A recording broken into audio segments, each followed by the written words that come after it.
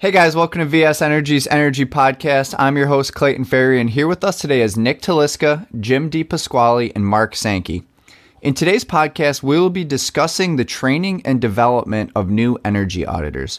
So I think a great summarization of this is energy auditing requires obviously an extensive knowledge base, and it's not necessarily just a checklist. I guess we could get into the discussion about it, but I can imagine some firms or people show up on a site with a pretty basic checklist to run through to see, where you're wasting energy, if you're wasting energy, and what you can do. And that's, to me, not necessarily energy auditing. So to be a good energy auditor, this obviously takes a lot of training and development, field time, testing, practice, review, all that stuff. So we're going to kind of dive into what it takes, what is maybe some of the better training that we've experienced or seen over the years, and maybe some of the you don't need this so much to be a good energy auditor training. And the process of energy auditing starts with obviously an individual in training, and that individual could potentially be fresh out of college, just graduated, started with a firm, and he or she is on the track to become an energy auditor. Or it could maybe be an individual that has been in industry for a handful of years, many years, doing something energy related that now is kind of getting morphed into an energy auditor per se. So obviously some different tracks that can be followed for the energy auditing process. Either way, we're starting, we have a goal of becoming a good energy auditor, and we're going to just dive into some of the training required. So, personal experience from my end, starting fresh out of college, actually started some energy auditing training, I guess, in college, you would say. And the company that I work for, VS Energy, our podcast, really gave a very structured, extensive training program that I think helped fast track this process. And I don't know, I guess you'd consider the end goal was passing the CEM, Certified Energy Manager exam. Is that always the case? Well, I'm going to backtrack just a little bit because going back to the Association of Energy Engineers, or ASHRAE, actually the Association of Energy Engineers offers a Certified Energy Auditor certification. And I'm looking right now on their website and reviewing what they term the body of knowledge. And it's basically first develop an energy strategy and plan, be able to do utility analysis, data collection and economic analysis, lighting systems, HVAC, motors, drives, ventilation systems, domestic hot water systems, building envelope, water conservation. That's pretty comprehensive, but I think there is one significant omission that really should be first and foremost in this, which I think is safety during an energy audit. Energy auditors, first of all, for anybody aspiring to be an energy auditor, this is not a work from home position. It requires, basically you have to be on the job site on a facility site. And in most of the sites that we work in, there are large amounts of both stored energy, potential energy, and kinetic energy. There's compressed air, there's steam, there are motive forces that oftentimes, especially new graduates, haven't experienced that level of kinetic energy anywhere unless they're driving an automobile. There are definitely potentials for serious injury or worse while doing an energy audit. So, in my mind, it's imperative that safety be emphasized and taught, as well as the need to do an energy audit with your full measure of attention, no distracted energy auditing. When I see an energy auditor walking around looking at their cell phone in a mechanical room, it gives me the willies. That's not a good plan. So, I mean, energy auditing in its totality, very broad brush or very broad spectrum skill set, and the experience required to become an energy auditor or certified energy auditor is pretty significant. Even the lowest level of experience to take the exam and become certified is 3 years of experience. That's with a 4-year engineering degree. So, and if you have no educational background related to engineering or other, then it's 10 years of related experience before you can become certified. So it's not a how do you want to say that? It requires significant experience and training or education to become certified. And energy audits basically are the foundation for large scale projects that may result in performance contracts. And that energy audit, where you construct the energy baseline, is a foundational element for measurement and verification and proof of performance for a large scale performance contract.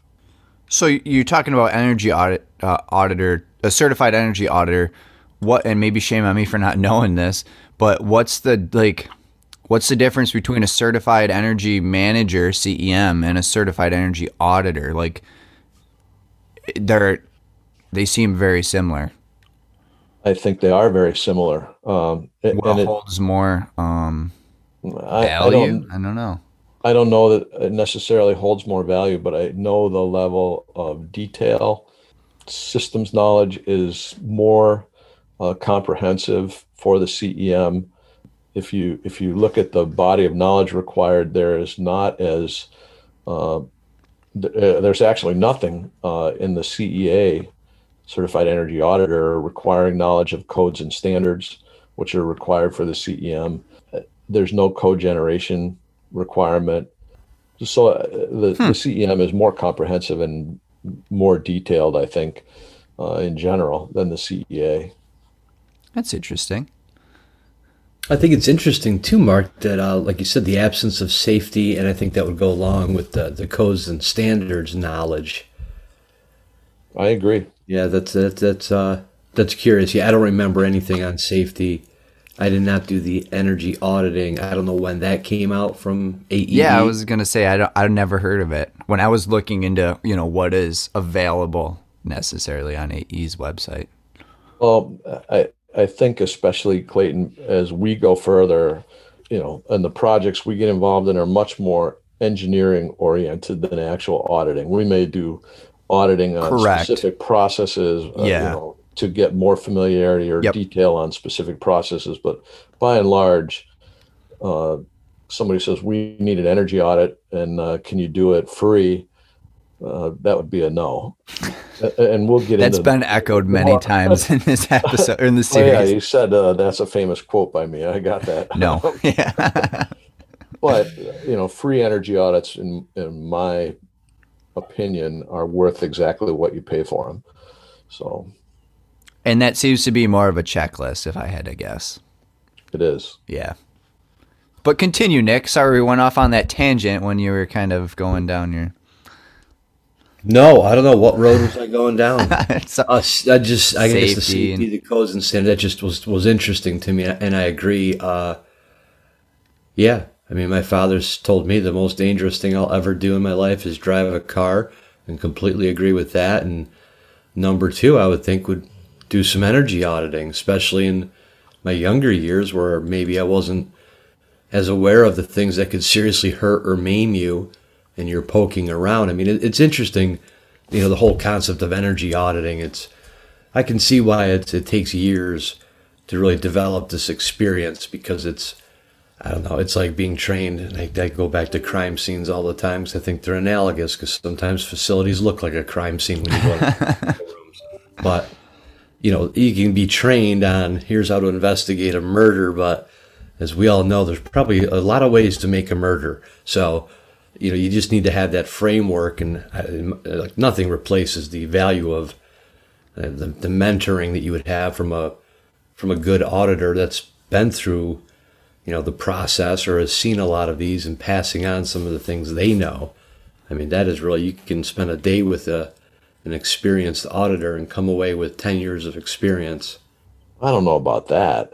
Well, then strike that out of the podcast, Mark. No, I think, I mean, one day is a lot of time to pass on 10 years worth of experience. Is it one day? Okay. Yeah. No, I think that's hyperbolic at times. That it is huge having a mentor to go through on site. I mean, you can learn, you can study in the books and do all your homework and answer your practice problems and so on and so forth. And then when you end up on site, it's different. And I think having a mentor going through with you to point out some things or work through some problems, definitely extremely valuable. And I can imagine that doesn't happen quite often, or not. I don't want to say quite often, but probably doesn't happen all the time, right? Well, I think that's a good point. So, going back to the outline, energy auditing is not really just a checklist, unless it's a very cursory audit. How many motors are they high efficiency? What kind of lights can they be replaced? What kind of windows? Those are very, very basic and don't really take into account many things that should be taken into account. So as far as being an auditor, you have to be creative, you have to be flexible, you have to be well versed in what options are available in terms of energy efficiency improvements for whatever type facilities you're going into, be they residential, commercial, industrial, it really doesn't matter. But from a perspective of, especially being a small business, having a focus on hiring is always expensive. Firing is worse because you're basically taking an investment and saying, I made a bad investment. But from the perspective of a small business, especially one in the energy auditing business, the emphasis is on making the investment as valuable as possible in as short a period of time. So if I have the option to say, okay, I can let somebody wander around aimlessly, read a bunch of books without necessarily a lot of guidance, that's a bad investment, right? You just took your investment and said, well, I'll put it in the bank at 1.25%, or do I want to basically tend to that investment and make sure that it grows at the rate that I expect it to grow by adding a little bit of additional time, energy, effort, and focus, and be able to really, build something worthwhile. And to be able to do that, you have to start the process with the objective in mind. It's not accidental. Right. What do you think, Jim? Like, where did you kind of get your energy basis from? I mean, I know, my college experience wasn't too geared towards, in mechanical engineering, energy per se, or anything that has to do with energy audit or energy efficiency to that matter. So you kind of learn that outside of school. Did you do a lot of self-taught kind of?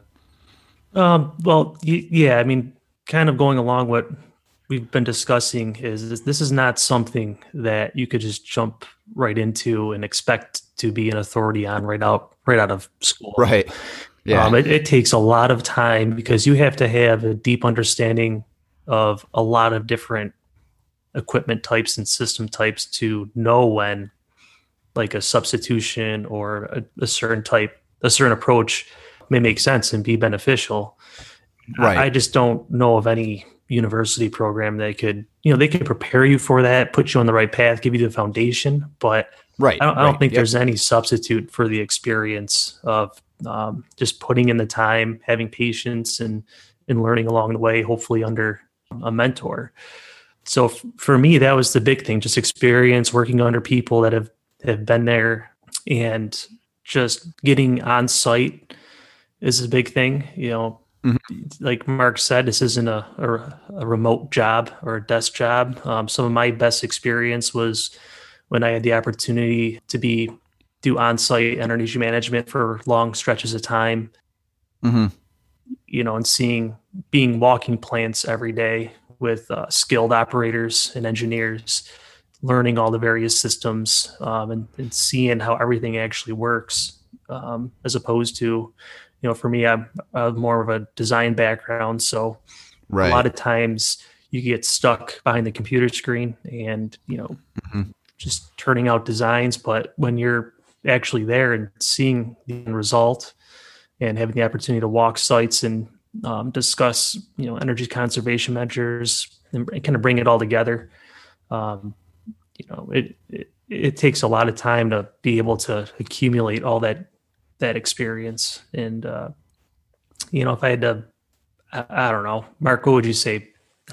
What's the magic number you think? I know, everyone's mileage may vary, but you have a number in mind of, how much time that could possibly take to get to that level? Well, it depends. It's a lot like physical training. If you get to spend, 6 hours a day in a gym versus 1 hour a day once a week, the results are different. It depends how hard you work at it. So I look at it as, particularly in year one, maybe year 1 and 2, the emphasis is to spend a couple hours a day at least purely on the development process and say, I have a syllabus, I have milestones, and here's what we need to accomplish in month 1 through 3. Here's what month 3 through 6 look like. At the end of year 1, you should be able to at least be able to do a practice exam from the CEM. And at the end of 18 months, you should be able to sit for that exam. And our training program basically starts with the very fundamentals. So what are the fundamentals of energy? We want to look at utility analysis.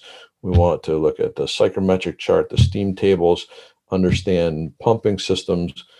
And for each part of those components, try and cement those or galvanize them or have them stuck in memory by corresponding or correlated trips to the field to say, here's what's actually happening in the field. Yep.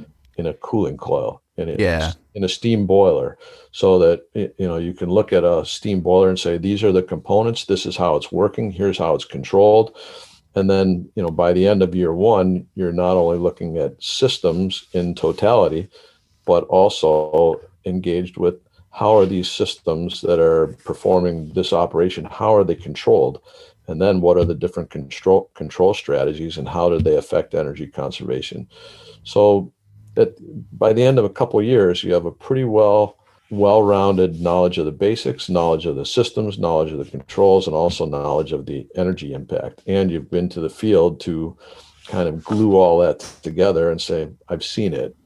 Now that's a lot of time investment, but it puts, folks that typically, and I worked for a big company right when I started out of school, and literally, and Clayton has seen it and Nick's seen it.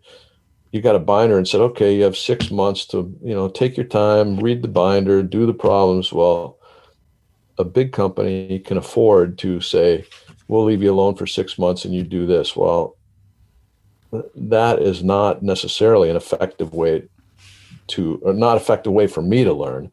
It's much more effective to be able to say, show me what this looks like in the field. And maybe I'll take the book with me, or maybe I'll take some notes and then go back and say, oh, I saw that. Now I understand it. And I think those, the field trips or the field experience are what really, in general, is lacking in terms of moving the training and education process for energy auditors forward at an accelerated rate versus, okay, I give somebody a checklist, go out and count the lights. That does not make in my mind, a well-rounded and complete energy auditor. Yeah, maybe I think frequency of trips to the field is also important, right? Like if you got that book handed to you and you said you had 6 months, look it over, and then you go out to the field and you might have all these ideas and all these questions, and one trip is not gonna, but like if throughout that whole process, maybe you're looking at like a steam system and steam traps, and you want to go out there and take a look. There's so many different devices and equipment. I just don't see how you could do that in just 1 or 2 trips. It's, just taking your example of like a 6-month stretch of training and learning out of a book. I would hope that during that process, you've had several opportunities to go out into the field and kind of see a lot of these systems in the real world. Well, and I think the most I don't want to say the most beneficial, but I found it extremely beneficial where you spend your time in the book and you do your best to learn it and fully understand it and you answer the practice problems. And then you go out in the field and it organically clicks. Like you don't even know you're looking at something you already study and understand maybe, and then it just clicks like, this is that. I'll be damned. And then, you know what I mean? Sometimes doesn't look anything like a rectangle. Like thought it was, And I think those are some of the best learning experiences that really stick with you. And obviously when you make mistakes and you learn from those, but, just when you're out in the field and you're looking at something or you stumble across something, you're like, damn, I learned about that. I read about that. There it is. Pipe. Yeah. That thing's hot. Yeah. I don't know. That's my little, that's what I found to be extremely valuable. I think you're totally right, Clayton. And I think what makes it interesting too is that it's not just about energy auditing, 21st century building controllers. You go into facilities and you can see stuff that's been there for 60 years, or that could have been the pinnacle of design 40 years ago, maybe. And, you just, unless you get out to a lot of different buildings, I mean, you could spend 10 years doing K through 12 and you'd be really good at K through 12 auditing, but you go to an industrial plant, you'd probably be lost. That's a good point, Nick. So I think the more diverse exposure you get to, definitely helps. I mean, I can't think of any times where I've been in a hospital and said, oh, that's okay, this is how a deaerator system works. That's only for hospitals. You take that knowledge, and then when you see something in a different building, you're like, okay, yeah, that makes sense. They would have that here too. Mm-hmm. But then there's things that you won't see in other facilities that you would have no idea. And I think that's when I think back into some of my more dangerous times where my ignorance may have, gotten me into trouble, was probably in some of these industrial sites. And again, Mark says he's old all the time. I don't say that, but we do have a lot of experience. But I remember times when, you'd go home with keys to a school for the night. If you were there for a week, they just gave you a set of keys, right? I mean, a lot has changed. So, and more free reign in facilities than I imagine you get nowadays. And so you'd be poking around, you were an expert, and if they couldn't be with you all the time or they spent a couple days, they'd turn you loose sometimes. And that's when you can get in some real trouble if you're poking around and you're curious mind better of you. I could imagine. I fully support. I really think there should be a move by AEE, and I think it's frankly quite irresponsible to not have safety as a core in any of these field and site-related practices. I was going to say maybe at a minimum, like an OSHA 10 type of training. Absolutely. I mean, OSHA 10, just what's the proper attire to wear to an energy audit? I've been on many, many site walkthroughs, especially at industrial plants. And fortunately I had mentors that, took me to my first industrial plants and said, here's the deal. Make sure you have your hard hat. Make sure you have your glasses. At least have them in the car. Wear steel-toed boots and long-sleeve shirts, just out of the rule. Because if you don't, and you show up in a suit and tie, you get the clip-on clip-on safety toes. So they hear you coming, clop, clop, clop. You get the brand new hard hat, and you get the geek goggles that are held on by the elastic band, and you stick out like a sore thumb in that plant. The bottom line is, if you look like you belong there, you're much more, people are much more open and honest with you than if you're someone that shows up in a suit in the, in the aluminum forge and, with your clop safety toes. They're much more reserved in terms of the level and detail of information they'll provide for you. And part of the thing you need to understand as an energy auditor, there is plenty of information that you will not get from any place except the operator. Yep. Yeah. The first, I just kick my hard hat around in the parking lot for a couple minutes before I go on site just to, scratch it up, get a little dirty, fit right in. Stickers off it. Yeah. Skid it around a little bit, fit right in. No, they'll be good then. No, but Mark, your point there should not be lost at all. I mean, that's, in my list, you got to have a good mentor to kind of get you in the right direction. But if you're not listening to the people out there at the facilities, I mean, sometimes they're the biggest source of misinformation, but most times they're just full of so much information about these systems. They may have been there when it was designed. They can tell you why it was put in there. Yeah. They can explain what that weird pipe is that you don't Yep. understand. So, yeah, if you go in there thinking, you've seen a lot of these facilities and you probably know more than they do, you'll quickly be disabused of that notion, I think. Yeah, and I guess, yep. And while we're talking about the facility operators and safety, I would think that most, especially the industrial facilities, will provide their own type of safety training before they would let anyone on site. I know it's not something, you'd still like to see some sort of training at AEE, but hopefully at a minimum, you're going to get some sort of brief safety training, at least specific to the site you'll be visiting. I know in my experience, it's required at almost all the industrial plants I go to get at least a brief overview of the plant, their operations, and what to look out for. That's interesting, Jim, because thinking back, any type of safety orientation I've had has been at an industrial plant. But I mean, sometimes hospitals have really dangerous stuff too. Oh yeah. It's interesting just how there is not that mindset. Schools too. The same thing. A facility person shouldn't let a guy into their mechanical room wearing a tie. Yeah. Yep.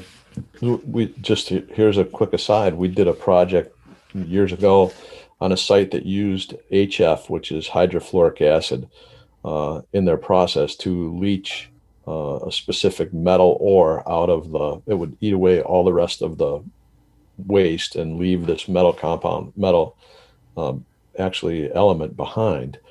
And the interesting thing about HF is that it will pass through your skin and basically attack your bone.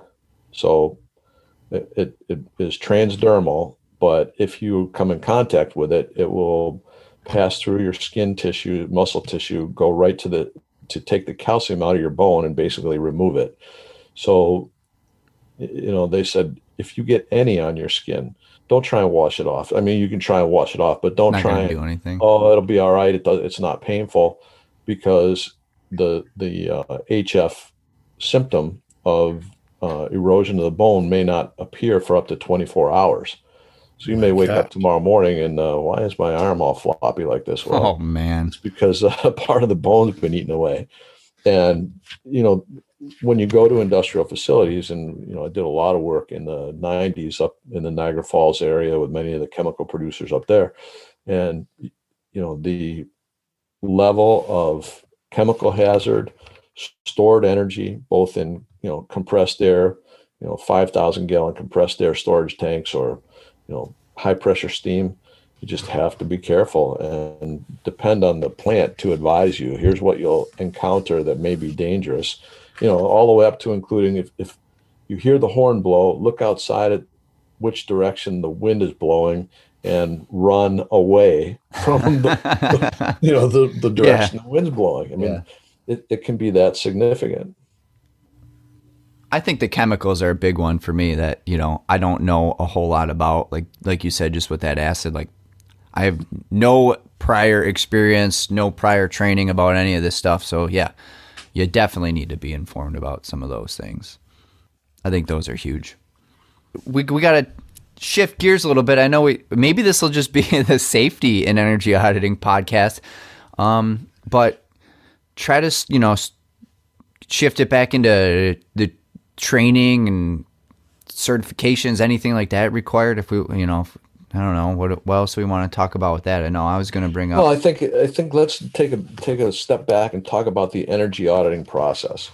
So, as an energy auditor, many times you'll be working independently. You won't have a team. You'll get an assignment, and it may be 100 miles or 500 miles from home.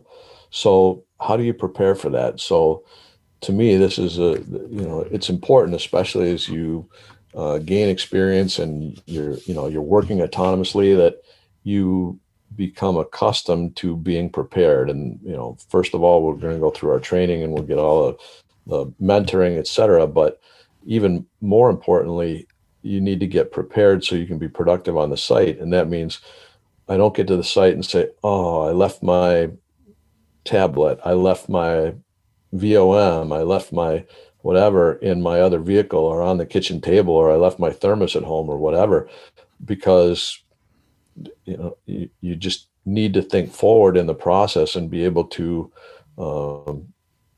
imagine what might I encounter and prepare yourself accordingly, and go through your toolkit or your box or however it is you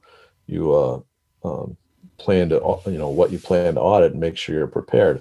So all that said, what am I saying?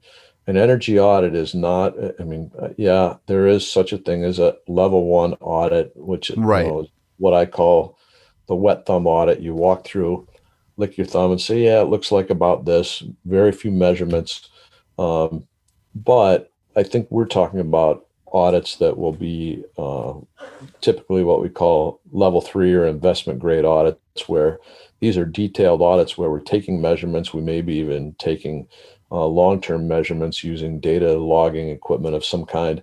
So you have to be prepared, and you have to basically, as an auditor, go into an audit with an open mind. Don't have any preconceived notions. Oh, I've been in 1,000 schools, I know that I'll see blah, blah, blah. Sure, you'll see some of that. Mm-hmm. Odds are, if you keep an open mind, your head on a swivel, you'll see things that you haven't seen before. Operators are creative. Building operations staff people are creative. So, we were at a project over in Ohio, and we saw, what is this? It looks like somebody removed the filter door and they put a piece of ductwork on it. And the operator said, yeah, this used to be a 100% outside air unit. We couldn't get enough air through it. So we put a return air section on the unit. And okay. That's what they did, right or wrong. And, it achieved the objective of getting more air through the unit. Maybe not all that was filtered, because certainly a large amount of it was bypassing the filter, but they achieved the objective. You'll always see something new. So you have to go into it with an open mind, be prepared, be prepared to be surprised. I just like to be prepared, like on a tools perspective too. Everything. I mean, that cannot be reiterated enough, I think. I know a guy that makes spreadsheets and fills them out for everything that he needs, and you think, oh, that's a little overdoing it, and then you forget something and you're like, probably could have caught that on a spreadsheet. But yeah, because not everything's just around the corner. So you travel a couple hours to a site and you forget something silly. That something silly becomes a showstopper for your operation, right, for that. So yeah. Okay, that's also job number 1 of the trainer then, right? When you're talking about, because some of this stuff has to be taught to people. Oh yeah. Absolutely. Definitely. Absolutely, Nick. Okay. Yeah. I guess out of college or new to the industry, you may not fully understand the ramifications of forgetting a magnehelic or a voltmeter or a screwdriver. I mean, you could be, how many times have you had 5 guys standing around a panel and someone's like, anybody got a screwdriver? No. Well, my most important tool nowadays is my reading glasses. I can't do anything without those. So you go for a ride in my truck with me or my car, or you stop at my house, Mark, why are there 27 pairs of reading glasses around? So I don't, they're the $2 Dollar General reading glasses, but so I can always at least find my way to identify and locate the tool that I need to use. Mark, I would have laughed at you a year ago, but I'm shaking my head up and down like, yeah, my collection is growing too. Reading glasses. The best tools that I own are my reading safety glasses, bifocal readers that are safety glasses. Those are great.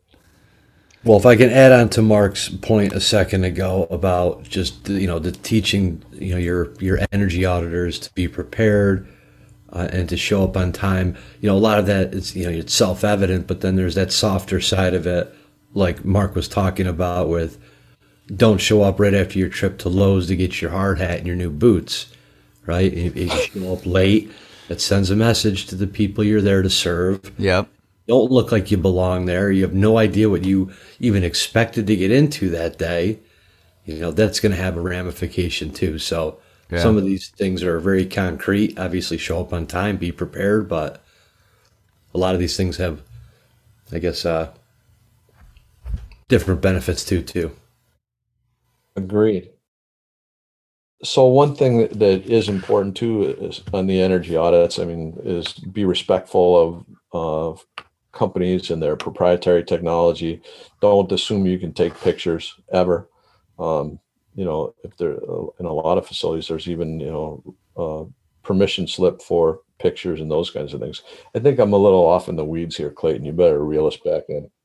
So to kind of wrap the conversation, step the conversation back, as a young energy auditor, if you're listening to this, we've really emphasized the points of safety and preparedness and awareness on site.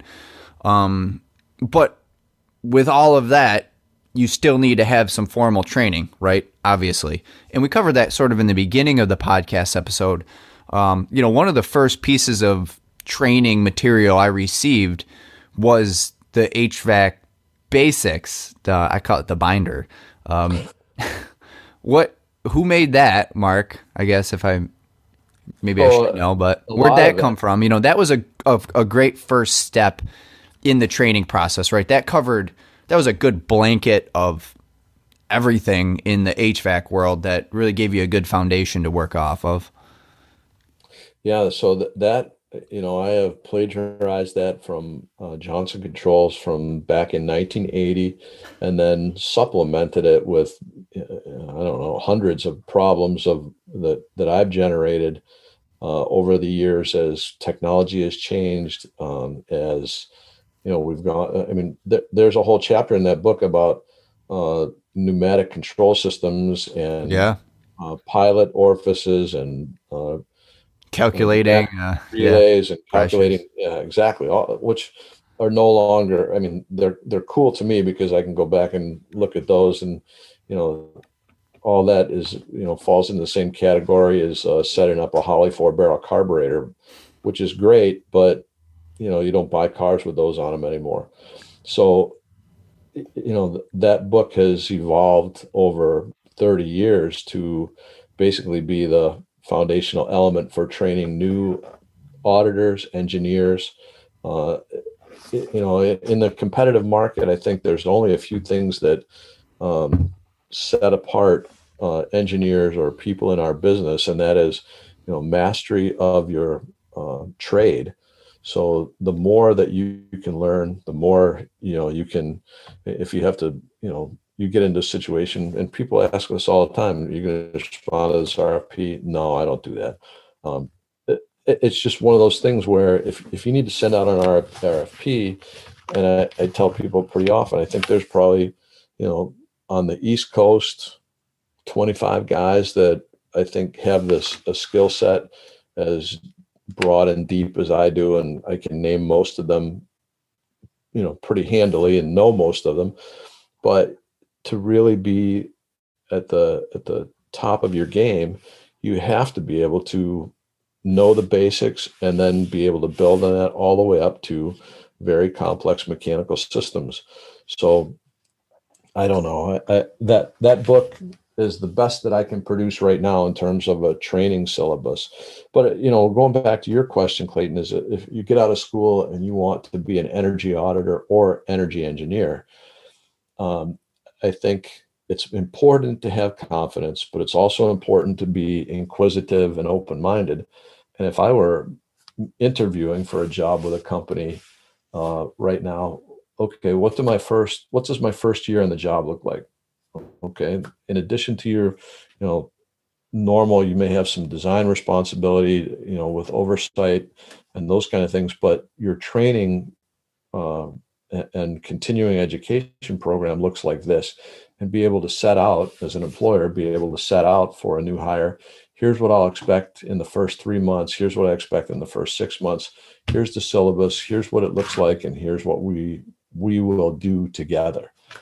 And I think that's important. That's the responsibility of an employer. You don't want to be a lousy first employer to someone right out of school. Yeah. And anybody listening, we did do a really great podcast episode about just education in general on both sides in the collegiate world and out of school in our BMS podcast. So if you want to hear more about that kind of discussion, tune into that. But yeah, Mark, I agree. And I don't know, I don't want to make this sound like, I don't know what the right word is, blasphemous or ignorant maybe in a way. But like I have found the diverse mix of practice problems and in the field and, they'd kind of randomly end up on my desk, if you would say, of figure this one out, right? And I think that's really valuable because, and I guess I can edit all of this out if you guys think I shouldn't say this, but like CEM, for instance, right? You could pass that test with having no in-depth knowledge about any of the stuff you're getting tested on, right? I mean, you could almost say that for any exam. There's a format for the type of question that you need to follow, plug and chug. You're just regurgitating information in a way. I mean, obviously this is all extremely valuable, but like the diverse, all I'm trying to say is the diverse amount of training and, make you think on your feet kind of practice problems are I think what are the most beneficial, as a young learning energy auditor or continuing one. I mean, I don't know when the last time, it's been a while since I've got a kind of a gotcha problem to work on, as opposed to here's this set of whatever information, you have A, B, C, find D. Yeah, I could do that all day because it's the same, no matter what the numbers are, it's the same path, right? So I don't know. I don't want to like get in the weeds on that. I wouldn't say that. I mean, not that I'm disagreeing with you, but look at the diversity of problems that we face just on a weekly basis. Just look what we did this week. Oh, we can't cool these areas. Why? Well, here's what's happening. I agree completely with that. And those are the ones that are valuable. It's not right. It's not the textbook practice problems because you can learn the process and not have any in-depth knowledge about it. You know what I mean? Oh, exactly. I need to use 500 GPM delta T. I could know nothing about any of anything to figure, answer this question. And that's not where the value in learning and becoming an independent, valuable energy auditor comes from. You're saying here, Clayton, that the AEE certification programs are really not all they're cracked up to be? Well, I think they do a great job of drawing a line. It's not because it takes a lot of time to get to that point to be able to regurgitate that information as well. I could say the same thing about the fundamentals of engineering exam. You don't need to know anything about anything. You just need to know if I'm given this set of values, I need to, I have A, B, C, I need to find D. I hope I didn't offend anybody. Well, so Nick, I think what, the CEM or any of the AEE certifications are very similar to having a driver's license. Just because you have a driver's license. That's what I was trying to say. Yeah. Driver. You know what I mean? Yeah. I totally agree. I was just trying to pull it out of Clayton. It seems like he was dancing around it. I was dancing around a little bit, I guess. I don't know. Who's listening? I know many CEMs and that leave me shaking my head. And then there are many CEMs that are, practitioners and instructors and things like that, hey, they're masters of their craft. They're not, hey, I got the certification because it would give me a raise. That's, it's just like anything else. The certification is the baseline. Yeah. And where you go beyond that is all, up to you as an individual and a professional.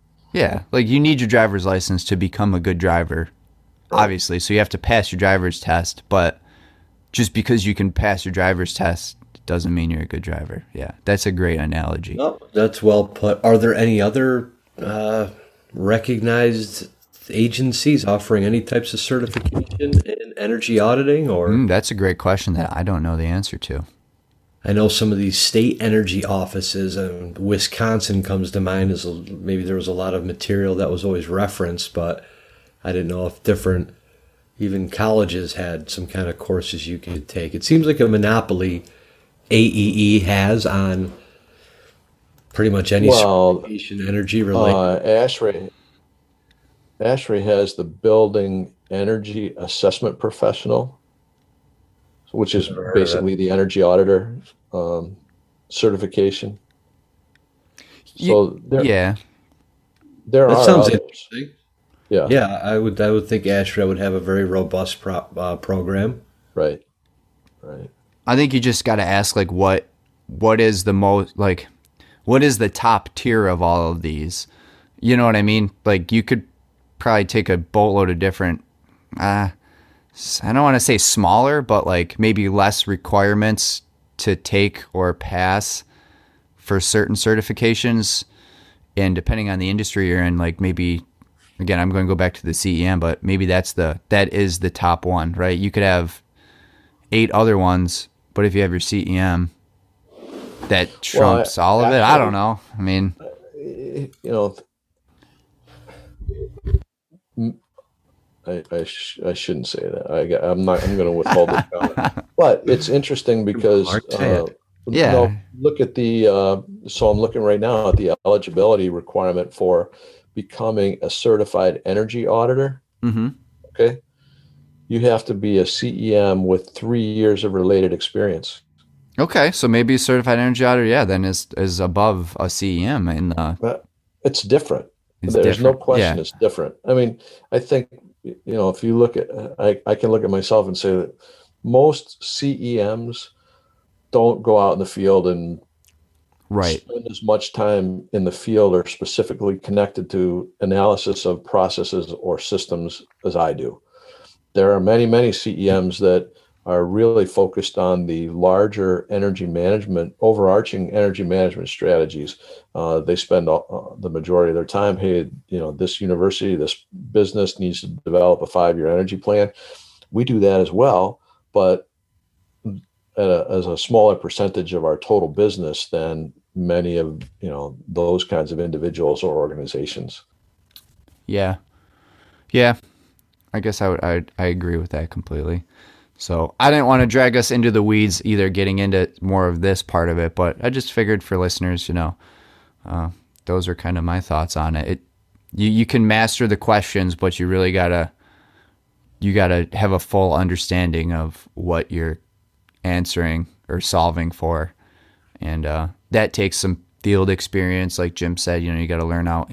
You got to be on site and go through the problems and have that aha moment and say, this is why.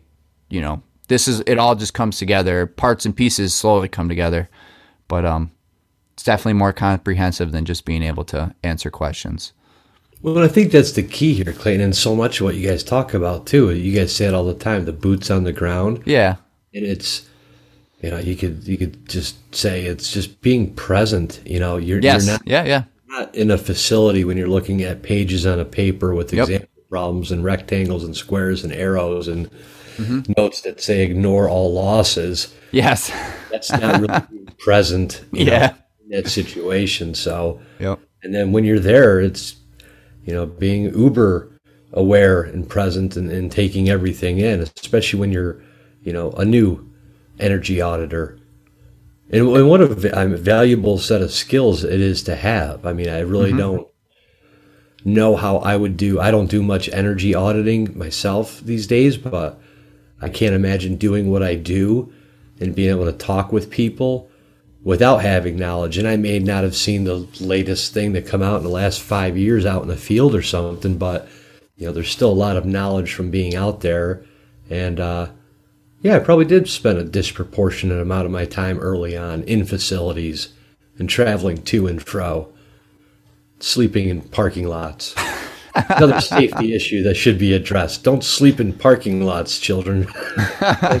Nick, that's funny when you say, a lot of the books when you're learning in academia will say like ignore all losses, or the concept. They're one-dimensional, and we live in a 3-dimensional world. Yeah. The concept of making assumptions and trying to make the problems more simple and direct.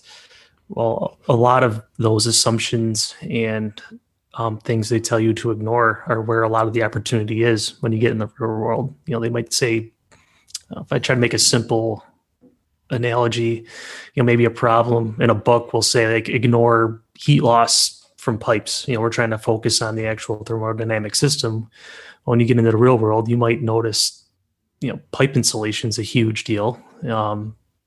All these little things that they may tell you to ignore, all of a sudden add up to be a big source of potential energy conservation. I don't know if that's a good example or not, but I think that's a great example. Beautiful. Yeah, it's so key. Yeah. That I think it's lost a lot of times, where you go from the books to the field, and it's a different reality. And like you said, I mean, I make a living off of losses, and like I said, I can't imagine. And most of us, we're dealing with some kind of thing. That's what we're talking about here is, getting things running at their optimum level and most efficient. But there does seem to be that huge disconnect.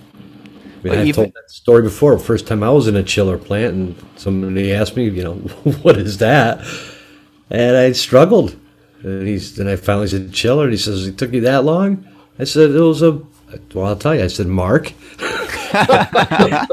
Oh, boy. It was a black box. Yeah. It was a dotted line. It was a rectangle. Yep. The only reason it was a chiller right now is because there's a label that you got. Pipe. Oh, boy. Hey, it's extremely true though, Nick. There is that gap, which I think a lot of people, and I think that's why maybe you see a new auditor shows up, on site, and he looks great. Looks like he's really ready to do a walkthrough, not necessarily a crawl through, not on your belly, not hanging off a ladder, not going through cobwebs, because they don't know that there's the book, and then there's reality, and they're both critical.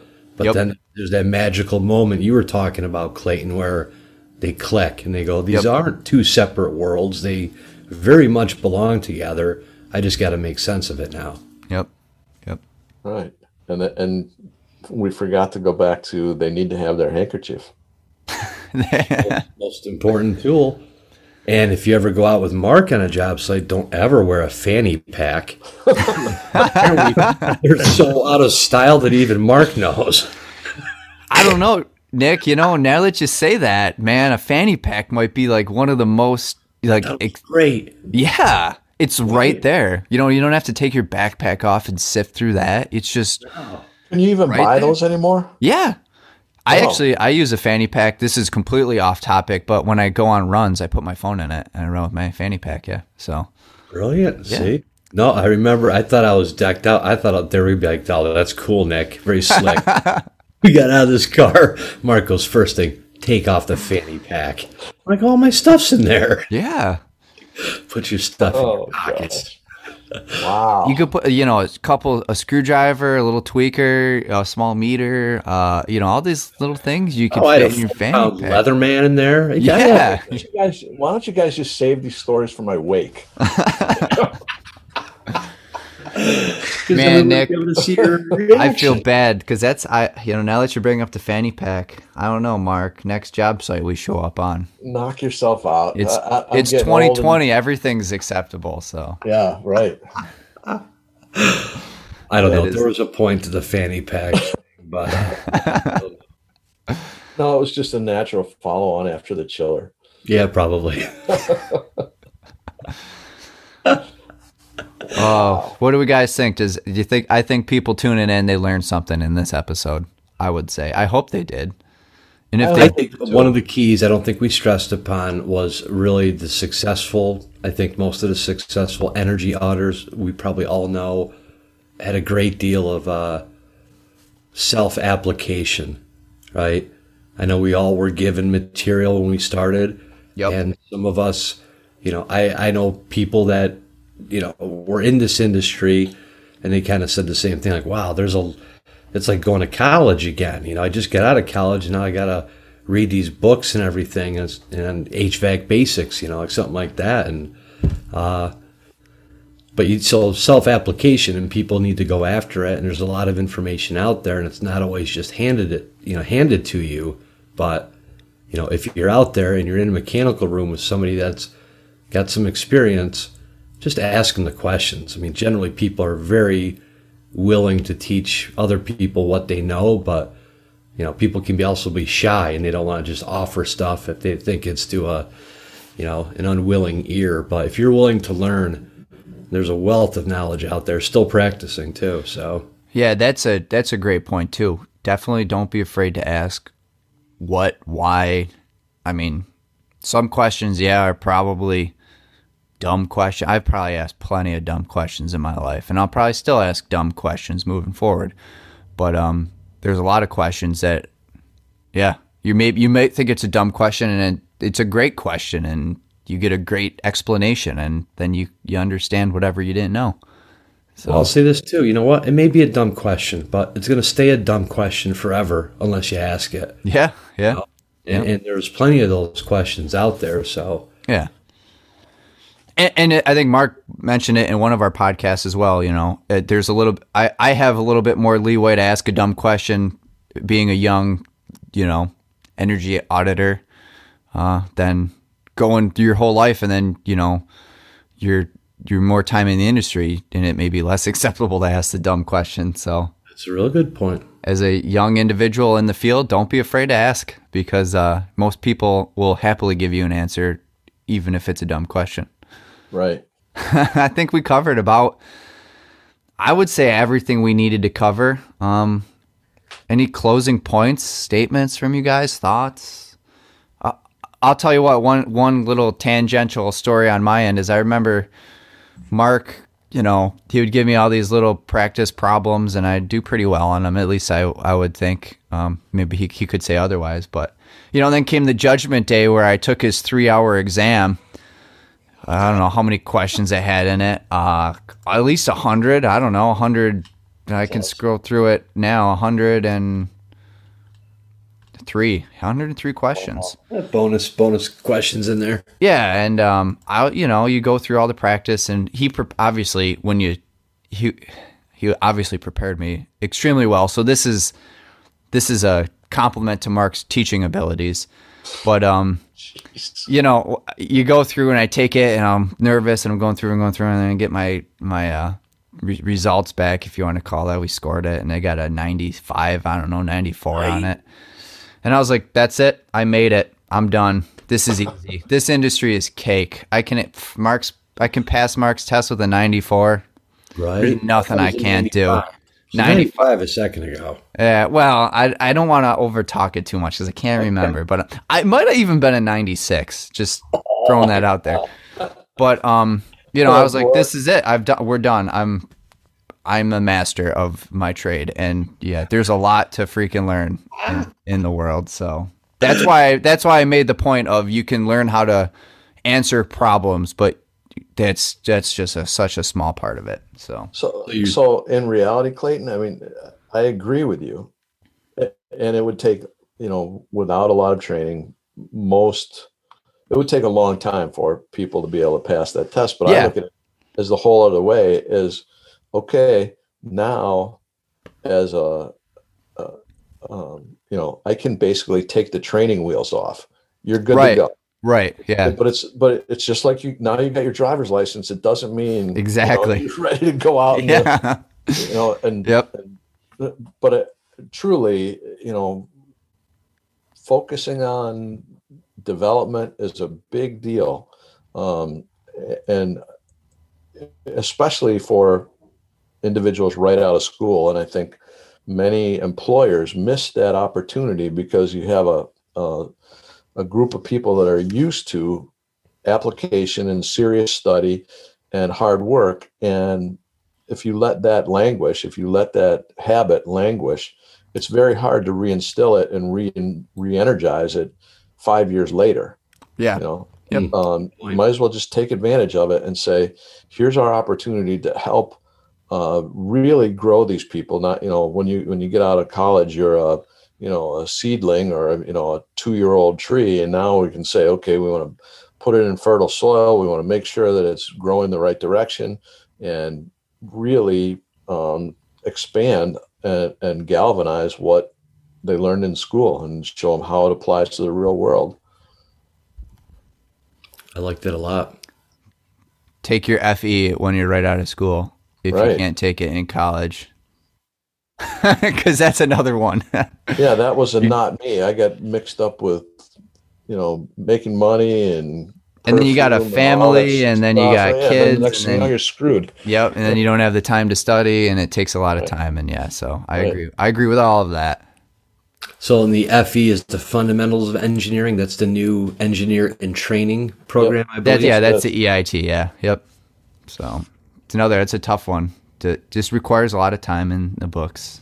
It's very theory. It's Yeah. very theory based. It's based, it's basically a comprehensive review of your last 2 years. Well, actually, all of college. 4 year, your yeah. I would 4-year say. undergrad.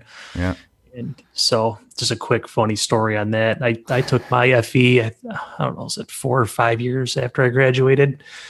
And I go to sit down, and I open the study guide and the practice book. And the very first question, I'm thinking, "Oh, I'm a hotshot engineer. I don't need to study for this thing. I'm going It's to ace humbling. this."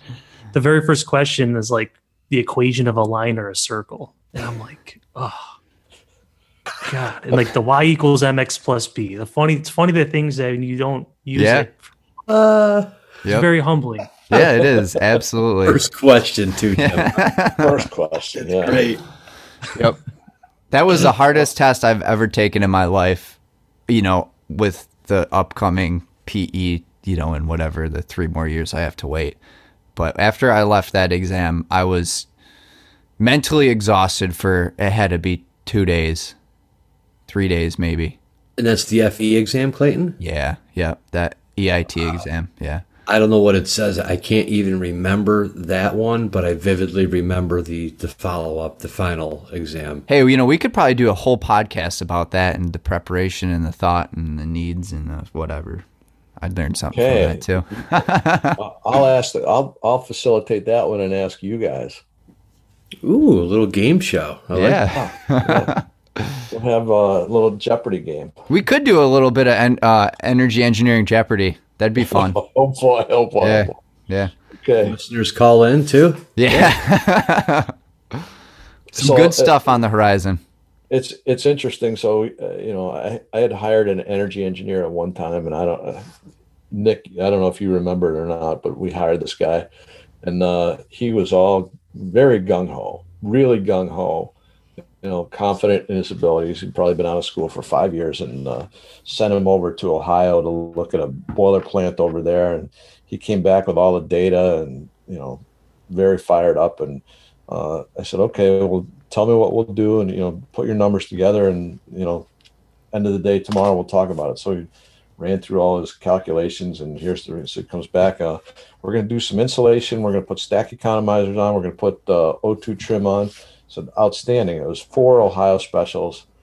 And I said, so what's the end result? He said, they'll save $370,000 a year. I said, is that right? He said, yeah. I said, well, their whole natural gas bill is like $320,000 a year. Oh, That's how good I am. you have to go back and look at what's reality, what's the runtime. Just because you were there on a day when the boilers were firing flat out, did you do any weather analysis? Did you look at the bills, in totality before we sat down to do this? No. I said, well, okay, do it over. Well, and that's a great story because, it not only points out that, it's a story all these years later, but, that person walked away after that understanding a whole different level of things and probably never Didn't make the I would mistake. say that mistake. Yeah, yep. That mistake No. again, and that's just how it has to happen. And it's just Right. It's a constant, and we've all been there too. You Absolutely. get course corrected, and if you're not learning and maybe even changing your mind on some things once in a while, you're probably not growing either as a professional or, dare I say, as a human being. Yeah. You're right. I feel a little strong. You learn from your mistakes. You just got to make sure they're not fatal. Yes. Right? Yep. Back to safety, Jim. I like it. Fatal in many Literally ways. and figuratively. Yeah, But yes. yeah. Oh, yeah, Yeah. that too. Not fatal to your career or your physical being. So for our listeners, I think this is episode 12 or 13, and we're getting towards the end of our first season of the Energy Podcast. So, just kind of thinking ahead, again, for anybody listening, we're most likely going to turn all of our podcast series, Energy, BMS, and Commissioning, into a single podcast, so we can kind of bring it all together just in one place for everybody to listen to. So keep an eye out for that. I hope you guys enjoyed this episode, and stay tuned for our next discussion. We're going to bring some guests on to talk about VRF systems, which is variable refrigerant flow systems. So that should be a great episode. We're going to have some guests on for that. Tune in.